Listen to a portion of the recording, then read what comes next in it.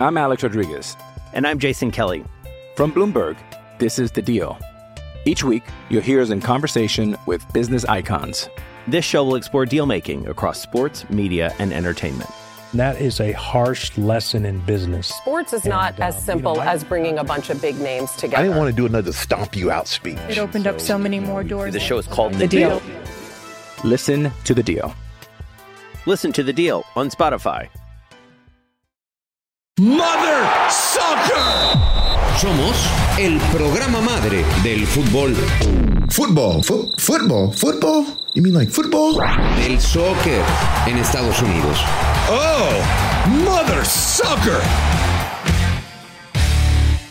¿Cómo están, hijos de su Mother Soccer? Es miércoles, yo muy triste porque ha bajado el número de mensajes, ya nos cagoteó nuestro productor. Llámenos, por favor, así quiero empezar con esta petición directa para todos nuestros footboxers. Ponos el número, productor, 777, a ver si ya me lo aprendí, 777-1919-591.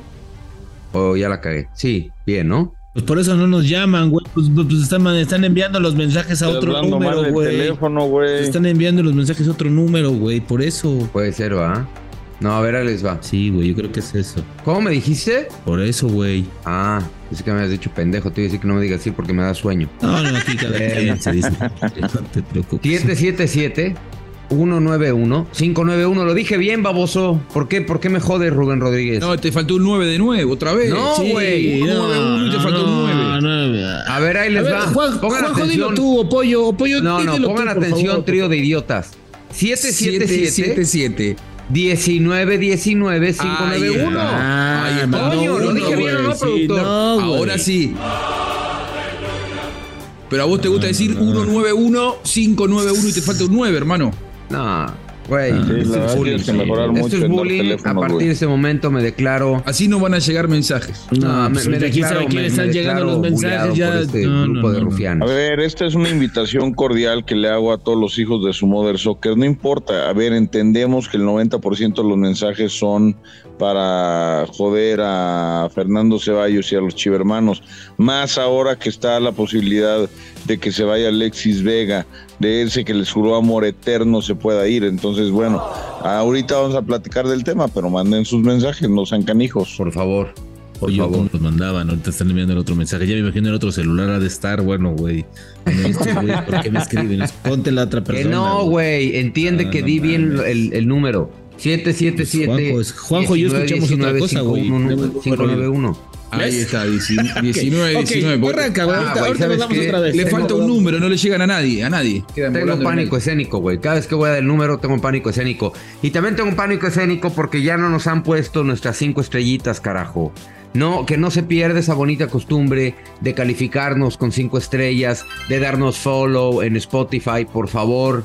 Necesitamos recaudar fondos, votos, estrellitas, llamadas, todos los días. Lo de fondos siempre lo necesitamos, ¿eh? Hablando de fondos, no tenemos fondos. Pero ustedes nos pueden ayudar no con dinero, sino con estrellitas y con follows. Así que hágalo en este momento. Estoy triste hoy porque siento que mi equipo me está cargando la pila, así que los saluden como quieran, arrebátense el micrófono. Pollo, Rubén, Juanjo, adelante, compañero.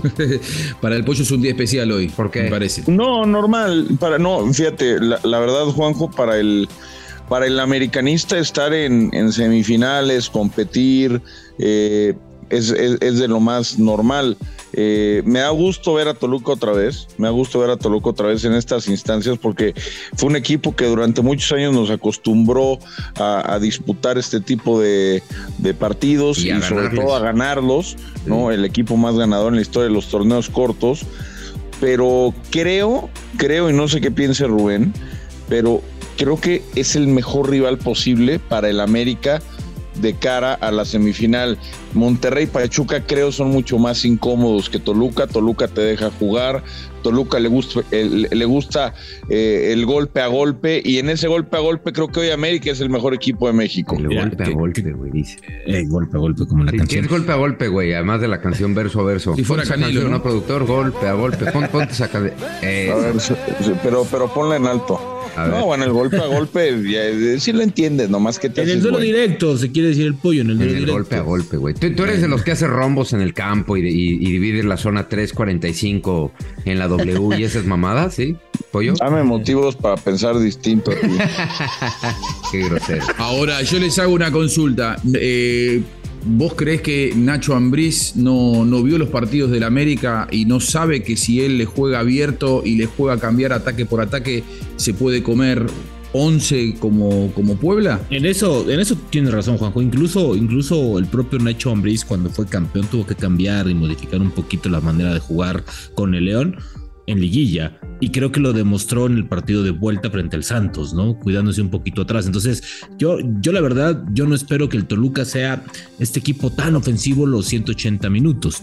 Yo creo que en su casa es el equipo obligado, como bien dice el pollo, a buscar el resultado, ¿no? Creo que es el equipo que puede abrir el marcador primero, que tiene muy buena pegada arriba. Entonces me parece que puede ser un partido importante. Ahora, para el América, pollo, estoy de acuerdo, está acostumbrado a competir, pero también solamente se está acostumbrando a competir, y creo que este equipo tiene hoy más que nunca la obligación y la necesidad de entregar un título, porque de nada le va a servir jugar, ganar bien bonito, golear a todos los rivales y que te eche el Toluca. Híjole, yo creo que esa les dolería mucho más, porque creo que como nunca en los últimos 5 torneos o 10, Miguel, el americanismo está más que ilusionado con este equipo, Sí. Creo que sería un madrazo, pero bien puesto al americanismo, Hoy yo los veo como que ya la quieren, como que ya quieren ir haciendo fila ahí en el Ángel, como que ya están ahí hasta formaditos.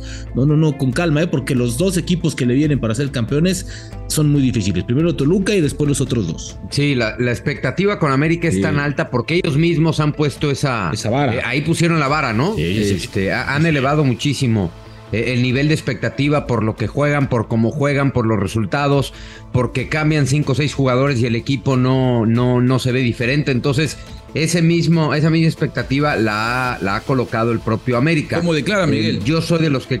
¿Cómo? Por cómo declaran también, porque el Tan Ortiz, la última conferencia que dio, es de un tipo que asume ese favoritismo y asume la grandeza del club que dirige, lo cual me parece bien, no le esquiva al bulto, pero no es habitual que un entrenador de un equipo que se siente candidato lo diga a los 4 vientos y diga: nosotros tenemos que asumir que somos el más grande y somos los mejores.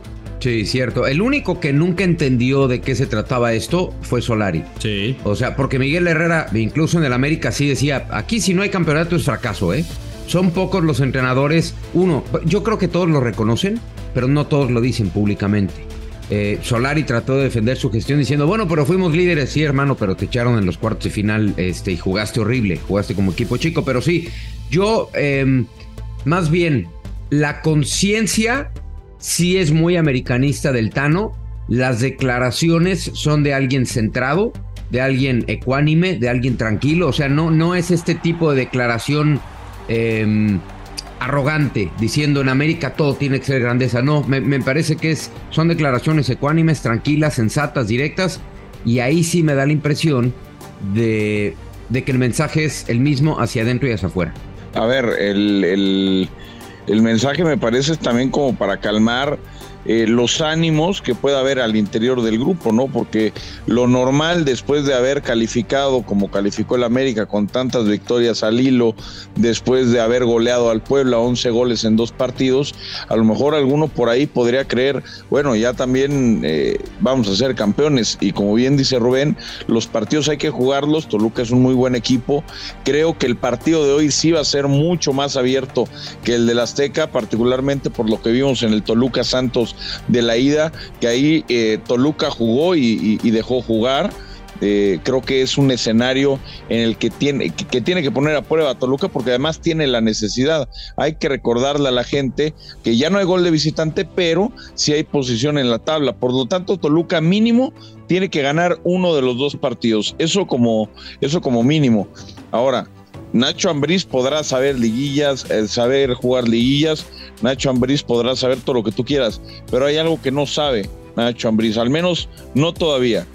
¿Cómo ganarle a este América? Hay que recordar el primer partido de esta temporada que ya se dio entre Toluca y América, un expulsado a favor del América, se fue un elemento del Toluca, y un gol en el último minuto, un golazo, si mal no recuerdo, de Richard al ángulo para ganar el partido en el Azteca. Pero ese Miguel, era otro América. América después tenía ese partido y después vino la gira esta de Real Madrid, Manchester City, Chelsea, y a partir de ahí cambió completamente. Esta América desde hace muchos meses, entre comillas, se ha vuelto invencible. Veremos si el Toluca es capaz de romper esa tradición que ha creado el Águila. Oye, si quieres vamos a escuchar precisamente lo que dijo ayer el Tano hablando de esta grandeza y cuál es la obligación histórica de América. Vamos a salir siempre de la misma manera, nosotros no vamos a ver qué sucede, no. Somos el mejor equipo y el más grande de México y vamos a salir a buscar el partido como tal historia lo indica. Después si a partir del minuto 10 sucede cosas accidentales o diferentes, se verá ahí en el momento, pero nosotros como equipo hemos salido a todas las canchas a buscar el resultado, siempre. En el momento que yo esté a cargo va a ser de esa manera. A esta institución solo podemos festejar títulos y lo tenemos bien claro todos. Bueno, pues ahí está el mensaje. Y yo creo que sí lo tienen claro, todo el plantel. I'm Alex Rodriguez. And I'm Jason Kelly. From Bloomberg, this is The Deal. Each week, you'll hear us in conversation with business icons. This show will explore deal-making across sports, media, and entertainment. That is a harsh lesson in business. Sports is not as simple as bringing a bunch of big names together. I didn't want to do another stomp you out speech. It opened up so many more doors. The show is called The Deal. Listen to The Deal. Listen to The Deal on Spotify. Hablamos del coco del América y tenemos que mencionar a Pachuca, pero luego está el Toluca, El Toluca por mucho tiempo fue el rival más incómodo que tuvo América, sobre todo en la liguilla. No, y sumarle un poquito Monterrey, ¿no? Que en la última final les gana, no digo, ahí ayudó un poquito César Ramos, pero los tres rivales que están, Miguel, Juanjo, Pollo, se le indigestan mucho, son esos rivales que le pierden un poquito el respeto a este América y que no miran de tú a tú. A mí me parece que el principal rival del América, y lo voy a decir con todo respeto para los demás rivales, es el propio América. El exceso de confianza, el relajarse un poquito, el abusar de la palabra. No estoy diciendo que se equivocó Solari, al contrario, yo se las aplaudo, Solari, perdón, Ortiz, yo soy el primero que se las aplaude. Yo creo que está internamente. Pero ayer los ves en la tarde, noche, ¿no se vieron el video donde sale Jürgen Damm y festeja como don Cristiano Ronaldo, ¿no? El Shui. O sea, te das cuenta de la camaradería que está. O sea, te das cuenta que el equipo, además de que está jugando bien, entre ellos hay muy buena onda, muy buen pie. Y eso te habla del gran trabajo que ha hecho Ortiz internamente.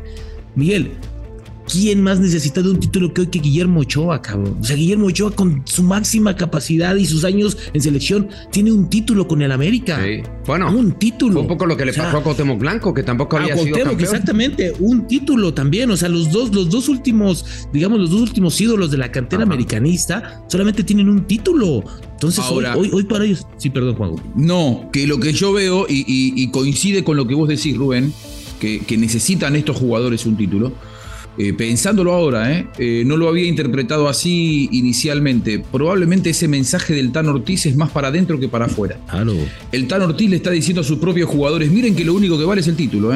Todo lo que hicimos en la fase regular no le importa a nadie, porque si nos vamos a regir por la fase regular, hasta ahora esto es lo mismo que lo del Indiecito Solari. Claro. Y después el Indiecito Solari no ganó el campeonato y lo echaron como un perro.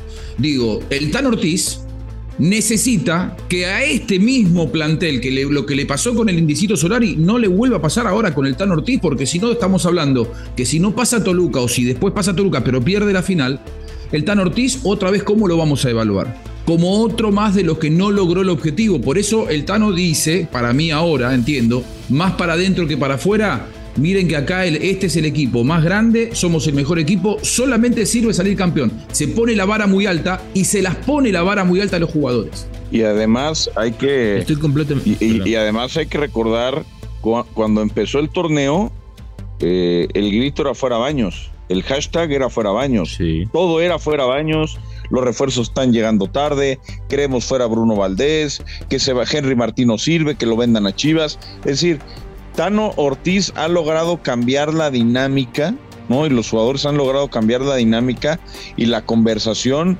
a la exigencia ya de forma constante del título, aunque sabemos que al único equipo en México que se le exige el título torneo a torneo es al América, y si no es un escándalo. Si no gana, sí cambió la dinámica, Pollo. Si no gana el campeonato, arranca el torneo siguiente otra vez con la gente enojada. No, y el tema de Baños es para estudiarse, ¿no? Me imagino que sea América. Porque es normal.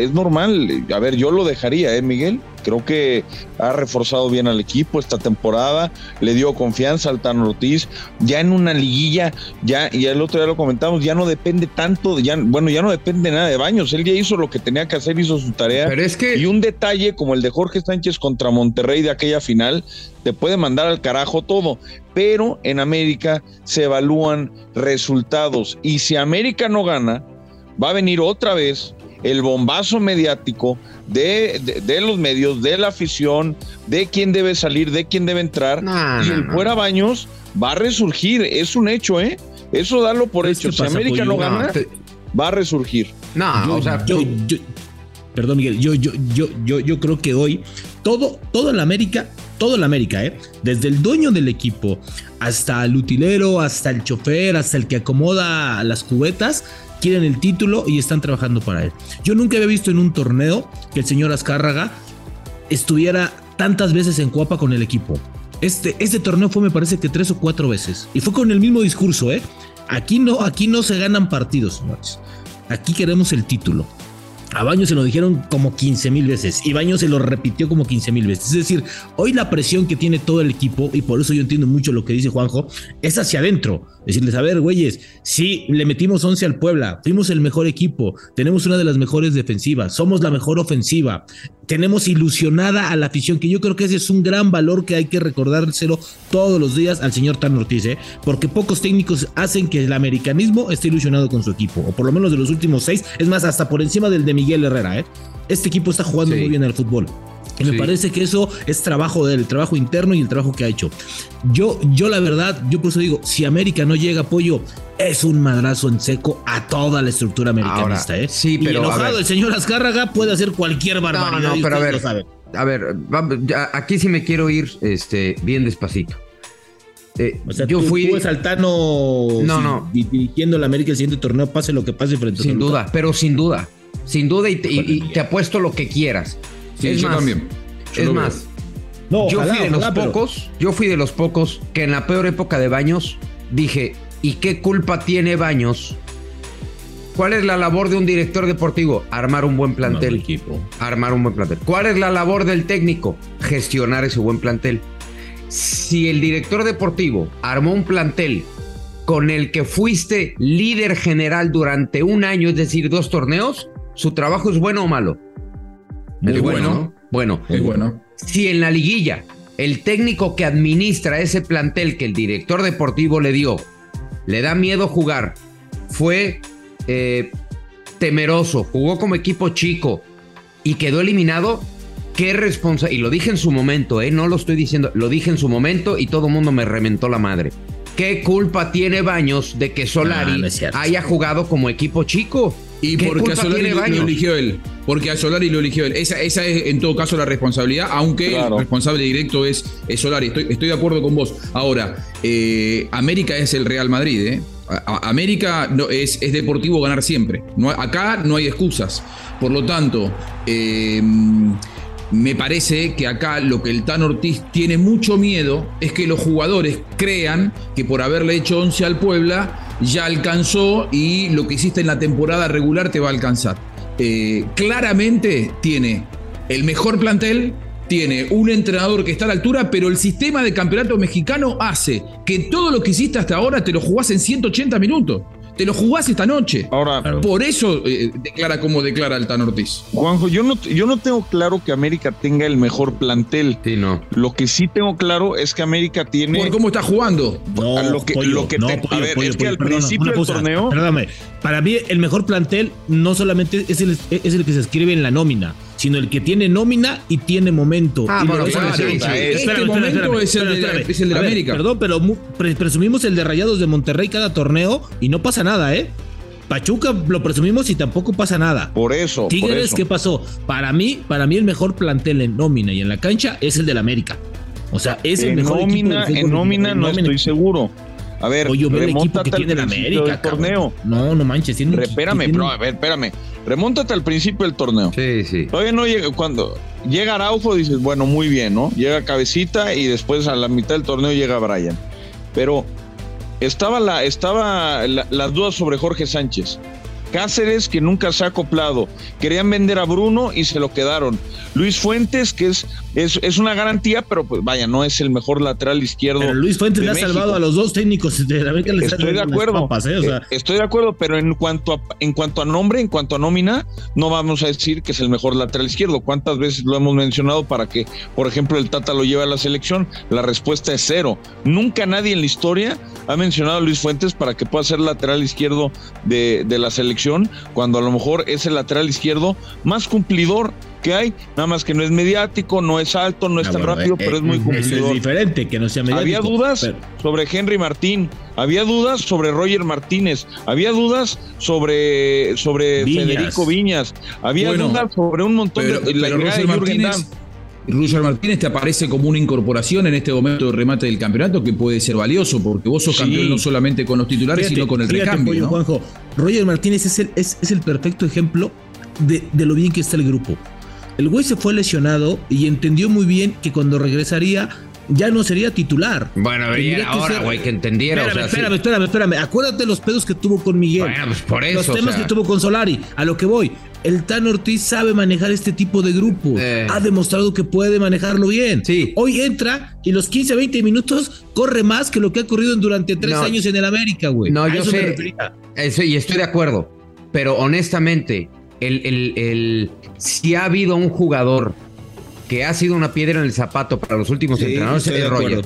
Roger es un jugador, yo sabes cómo inestable, emocionalmente inestable, hasta inmaduro, pero bueno, hoy está asumiendo que no le da para ser titular y que si quiere seguir jugando al fútbol con América, pues tiene que ser bajo ese rol. Yo creo que ese es, y coincido con el Pollo, yo no creo que sea el mejor plantel. Puede ser que hoy sea el mejor equipo. Para mí sí. Y que las individualidades pasen por mejor momento que los ricos, por decirlo de alguna manera. Monterrey con mejor nómina que el América. Sí, mejor nómina sí, mejor momento no, mejor calidad individual cómo andaba Jonathan el torneo pasado, Rubén. Sí. O sea, también todos estos jugadores que mencioné, muchos de estos eran cuestionados por la afición, eran entre comillas hasta transferibles. ¿Cuántos no estuvieron a punto de irse? Sí, con razón. Las críticas para la Jun, la crítica de la llegada de Jürgen Damm, la tardía llegada de Brian Rodríguez, las críticas al Tano porque se cayó el equipo en liguilla,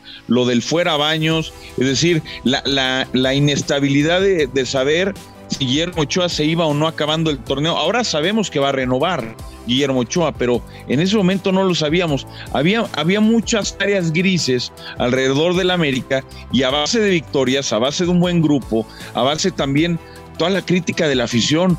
Hoy ves el Azteca. Yo me quedo con algo, además de lo que vi ayer de Jürgen, que además Jürgen es un tipo muy criticado por el americanismo, aunque ya no juega prácticamente nada.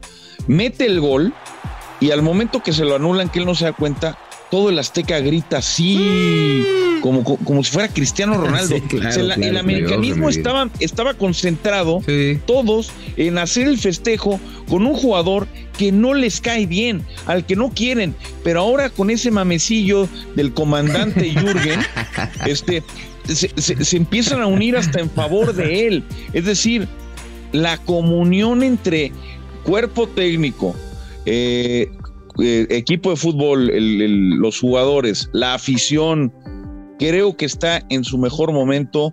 Yo lo voy a decir, y a lo mejor peco de soberbio, pero yo no veo manera no veo manera de que América no pierda lo digas, no lo digas. Título. Eso es lo que más le puede hacer. Como dice Juanjo, ¿cómo haces cuando hablan así si lo digo de yo, la vale selección? madre, el tema es que no lo diga el Tano. Sigue el ejemplo.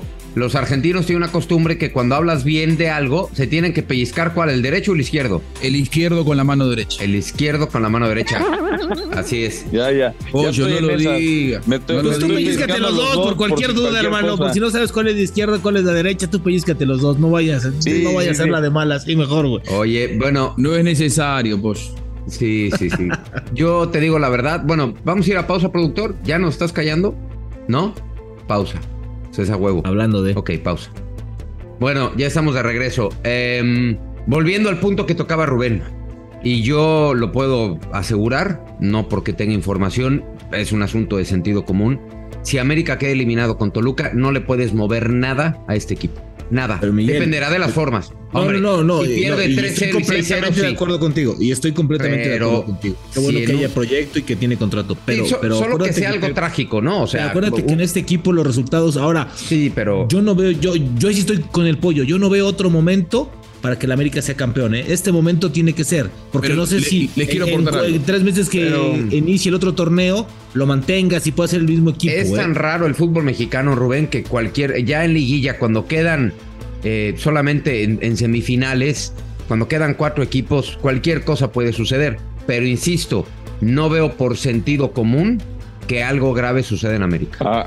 Ahora, yo les digo una cosa. No estoy descubriendo el petróleo ni nada nuevo si les digo que no es lo mismo jugar la fase regular que jugar la eliminación directa. Es cierto, venimos de una eliminación directa donde le hizo 11 goles a Puebla, pero no todas las llaves se te van a presentar tan abiertas. Por eso yo decía en el arranque, no creo que Nacho Ambriz le salga a jugar tan abierto, ni de local ni de visitante al América. A ver, hay un montón de experiencias y de situaciones en la historia del fútbol mundial que te marcan que vos en la fase regular jugás de una manera porque tenés toda una temporada, 16 partidos, 18 partidos, 17, 20, los que quieras, 38, para demostrar que sos mejor. Ahora, cuando vos tenés un duelo de eliminación directa, tuviste un mal día, tuviste un mal cierre, el árbitro se equivoca, el VAR te bombea, te cobran algo que no es y te volvés para casa.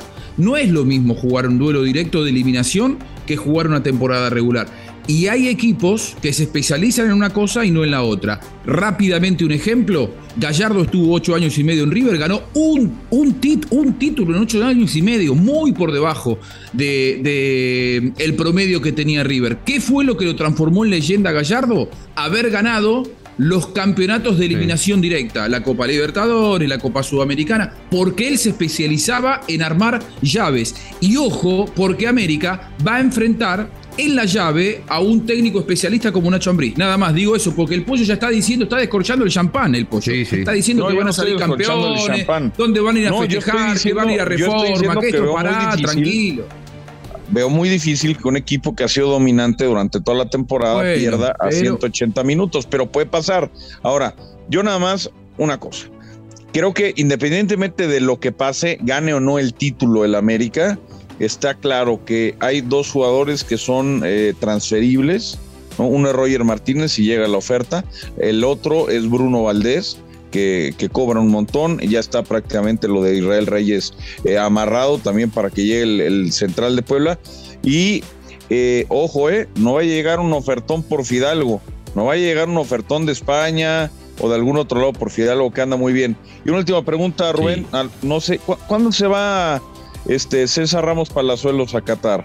No sé, yo creo que se tiene que ir acabando el torneo, amigo. No se querrá ir el lunes. Hay que hablar con Archundia, ¿no lo vaya a querer poner en la final, no importa si pasa o no el América, pero no vayan a querer poner a ese protagonista a la versión más chafa de Chiquimarco, ¿no?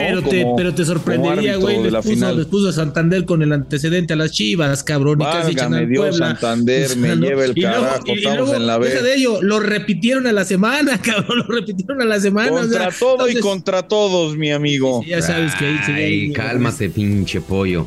Oye, bueno, ya hablaba. ¿Quién dijo de Fidalgo? ¿Quién estaba temeroso por el tema de Fidalgo? Yo, Mero. Pollo. Bueno, Pollo, Iván Pérez te tiene noticias. sobre no un posible traspaso, pero sí más o menos de cuánto ha subido su cotización desde que llegó al momento actual. Iván Pérez en Negocio Redondo. ¿Cómo estás, Iván? Un abrazo. Negocio Redondo. Iván, el Mr. Pérez. Hola, ¿qué tal? ¿Cómo estás, Miguel, Juanjo, Rubén, Raúl? Pues bueno, sí, efectivamente creo que si hay dos jugadores, sin duda uno de ellos que es Fidalgo, que se debate por ser el mejor jugador de este campeonato.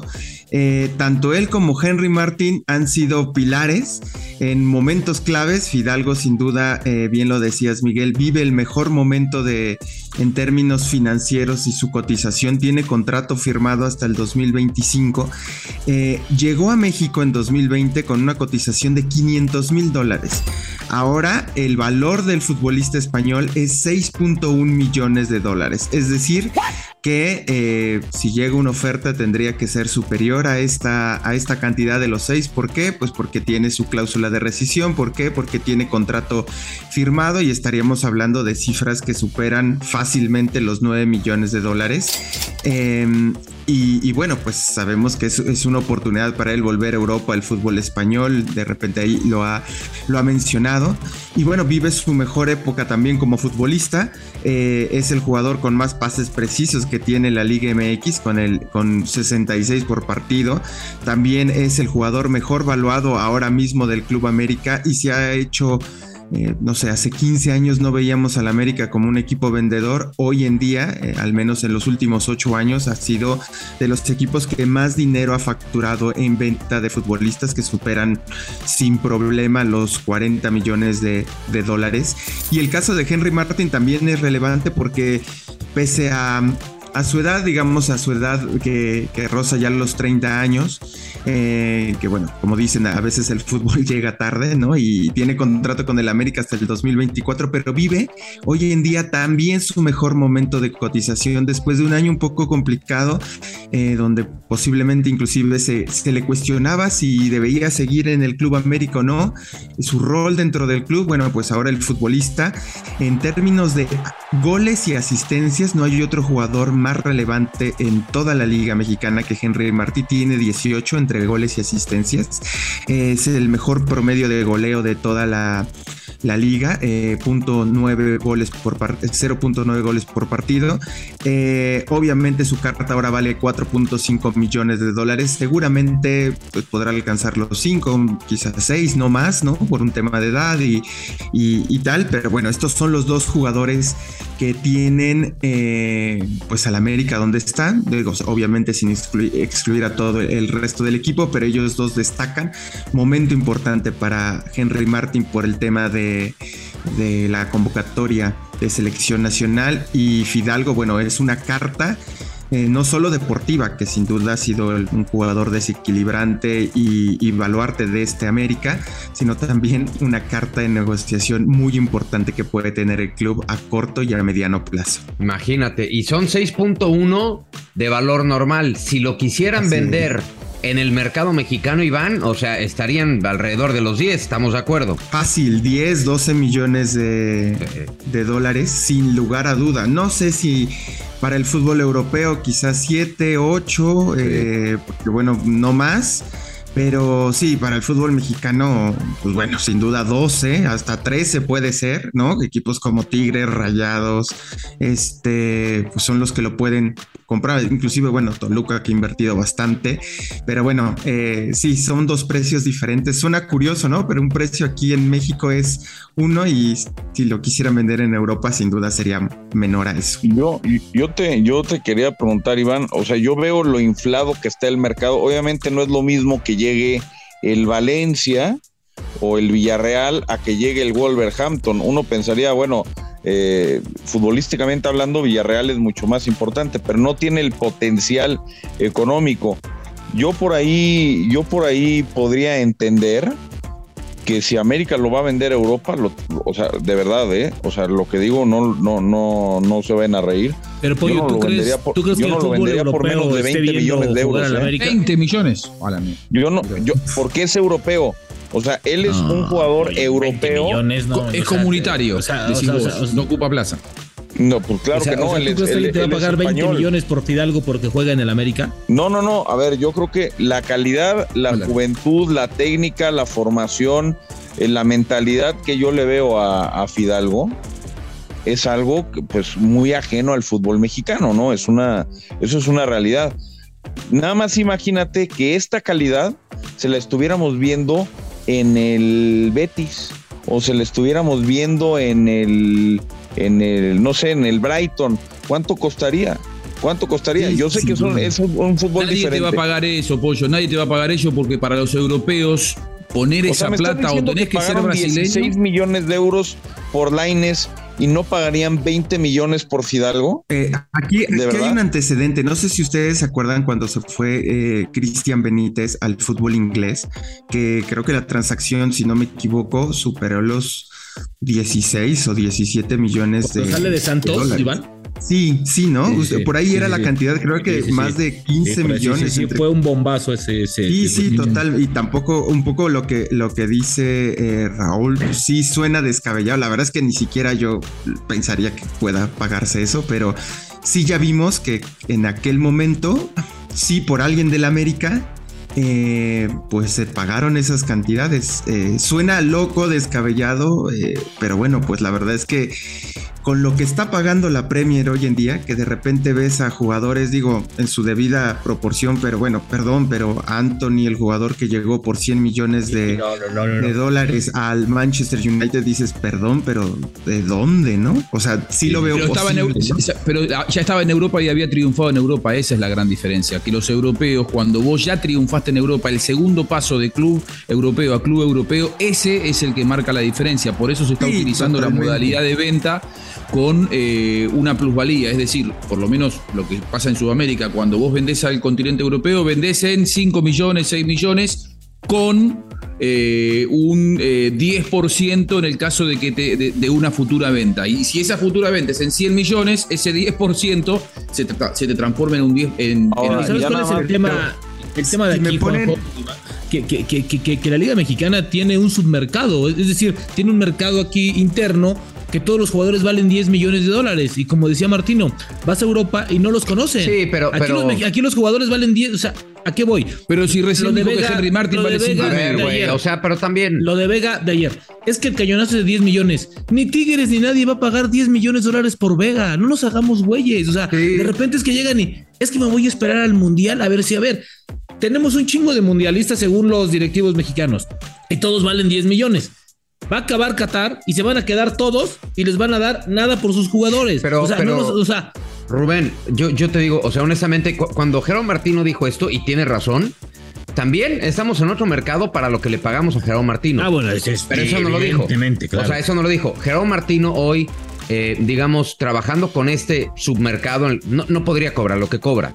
Entonces, México es el mercado más fértil, económicamente hablando, del continente, porque incluso en la MLS sabemos que hay contratos más caros, pero en términos globales, y tú me podrás corregir, Iván, los salarios creo que todavía están en mercado general más elevados en México. En Estados Unidos sí ¿no? Vamos a encontrar jugadores franquicia de 6 millones, 7 millones, pero de ahí en fuera encontramos muchos de salarios más bajos. Entonces, al ser México el mercado más fresco, económicamente hablando, claro que existe un mercado o una posibilidad de negocio completamente distinta a la que nos ven en Europa. Entonces, si lo vemos al inverso es lo mismo. ¿Cuánto pagan por un jugador, Juanjo, que va de Lanús a Independiente? Pagará muy poco, ¿no? O sea, hay muy poco mercado interno en la Argentina. Exacto. Y los que pueden pagar alto. A mí me llama mucho la atención el precio que recién dijo Iván de Henry Martín, que es la gran figura del equipo que todos creen que puede ser campeón como América, que va a ir al Mundial y dijo ahora puede valer 5 millones y medio por la edad. Sí. Hace 2 meses River pagó por Miguel Ángel Borja, colombiano que estaba en Junior de Barranquilla, tiene 29 años y pagó 8 millones de dólares.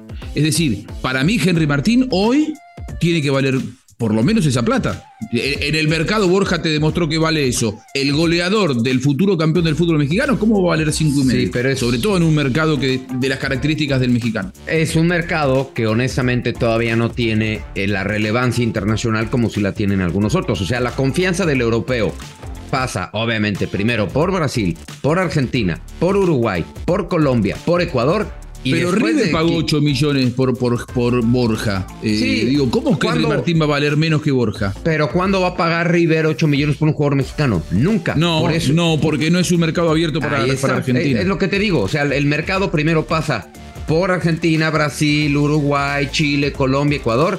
Y por ahí en una de esas Paraguay y después México. O sea, entonces, en fin. Bueno, podremos seguir platicando de números y de billete la próxima semana. Iván Pérez, un abrazo. Un abrazo, muchísimas gracias a todos. Hasta pronto. Gracias. Ahí está Iván Pérez con Negocio Redondo. Productor, no nos vas a poner mensajes hoy, ¿va? Seguro te mentaron la madre y estás también con una corte. ¿Te mentaron la madre?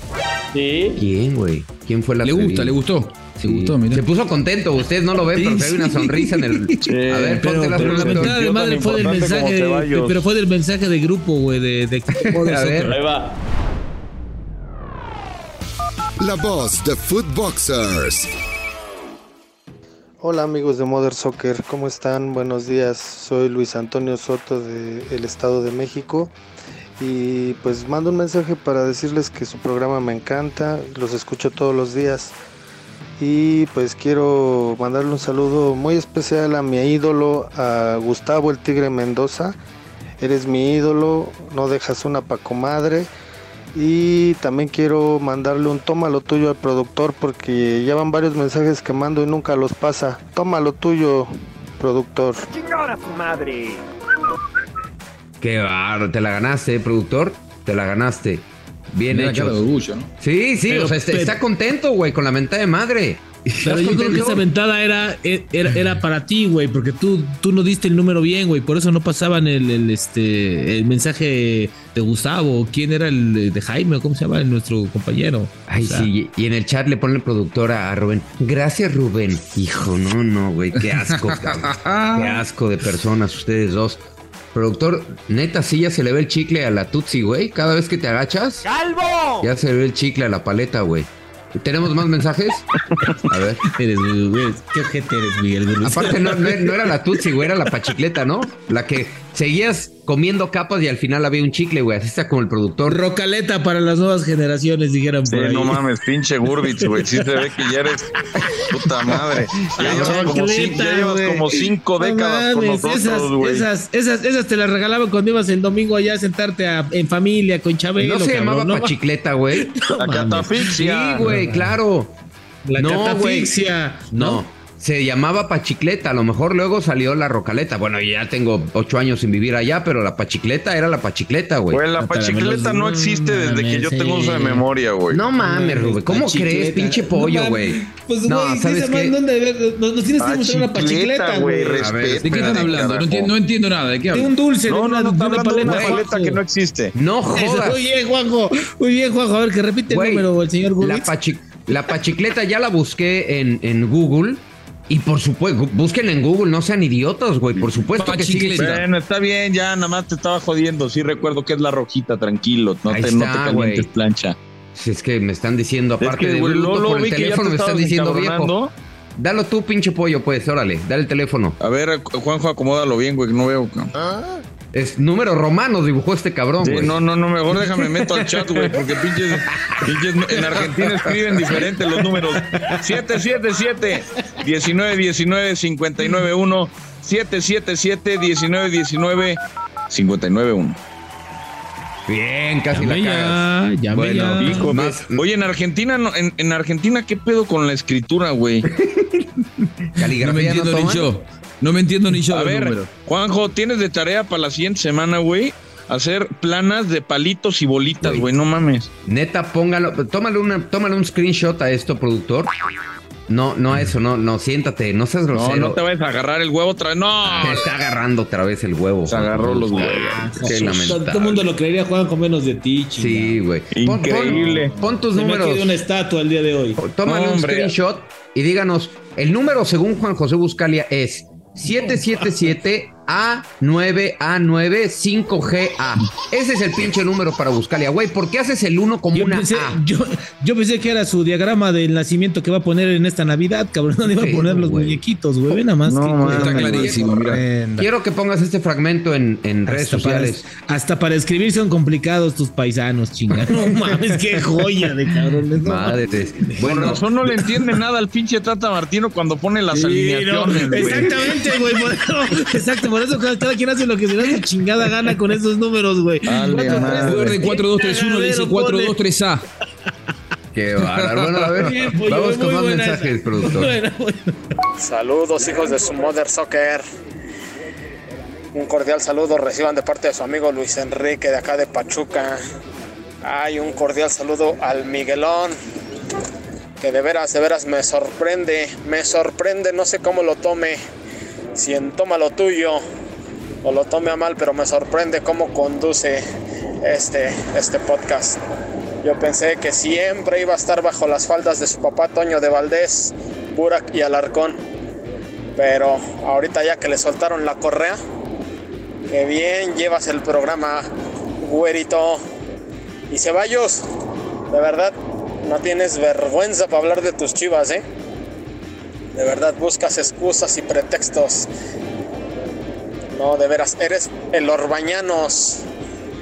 Eres el Raúl Orbañanos del podcast de Mother Soccer. Pues muchas gracias. Este cabrón sí es una joya. Primero me encanta cómo habla. Después, nos dio una putiza a todos, güey. Sí, exacto. Yo creo que tenía hipo el güey entre comentario y comentario. Sí, como que jalaba para adentro, ¿no, mi pollo? Pues ¿sabes qué? Que nos vuelva a llamar y que les miente la madre bien y bonito estos dos que se están burlando de él. Sí, por favor, vuélvenos a llamar. Cálmate, Toñito. Vuélvenos a llamar. Oye, pero ¿por qué te digo Toñito y Enriquito? ¿Qué pedo, güey? Tú ni eres de esa generación, ¿no? Yo siempre he dicho que mi único papá en los medios es Raúl Orbañanos y Nacho Suárez. Mis únicos padres. Tú siempre has dicho que que tu mejor amigo en los medios es Raúl Orbañanos, güey. Eso sí. Pensé que iba a decir alguna mamada, güey. Ya sabía que iba a decir este pendejazo, güey. Yo nada más estaba esperando el madrazo. Estuviste más cerca de un tucazo de un mes, güey. ¿Sabes qué, pollo? Te dio frío, cabrón. La pensaste mucho. Te dio frío, sí. No puedes decir, pollito. Pollo, toma lo tuyo. ¡Pum! Saludos, Javier Alarcón, TQM. Vamos con más mensajes. Yo frío, pollo. ¿Sí te hace así? ¿Qué tal? Buenas tardes, hijos de su Mother Soccer. Aquí Ramiro Andrade desde Guadalajara. Quisiera que me pudieran complacer con un tucazo. Parece que dice que las Chivas no se hubieran comido 11 goles de las poderosas. Ese es su consuelo. Que no se hubiera comido 11. Igual hubieran bailado. Bien. ¿Sabes qué? Tu caso a Fernando Ceballos, güey. Yo sé que no está hablando, pero ponle un pinche tu caso a Fer Ceballos, por favor. ¡Cállese, carajo! Bien, ¿no? Ahí está. Pobre güey, está en Venezuela. Está en Venezuela ahí, entregándose en cuerpo y alma por la empresa y nosotros dándole un tucazo. Sí. Oye, güey, pero si en Venezuela nos van a decir, no mames, están jodidos, andan ahí en Footbox, no mames, ¿por qué no había algo mejorcito que enviar, güey? Mándenle una foto del pollo, una mía, una de Juanjo juntos, güey. ¿Qué fue a Venezuela? Oye, no seas cabrón. Sí, quítenle el tucazo a Fernando. Fer, no te callamos.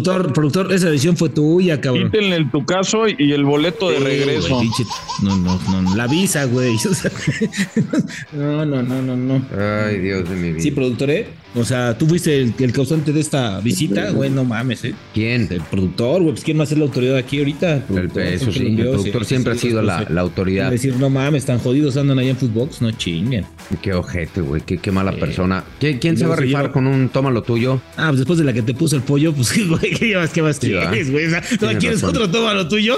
No, bueno, más bien yo creo que se la das de revirar porque al pollo de verdad, hoy sí, tengo que reconocer que hoy sí, mira, le hizo así. Se le frunció la palabra, y eso pocas veces, hoy lo pensó. No me digas, pollito, ¿sí? ¿Te arrepentiste? No vaya a ser mi último.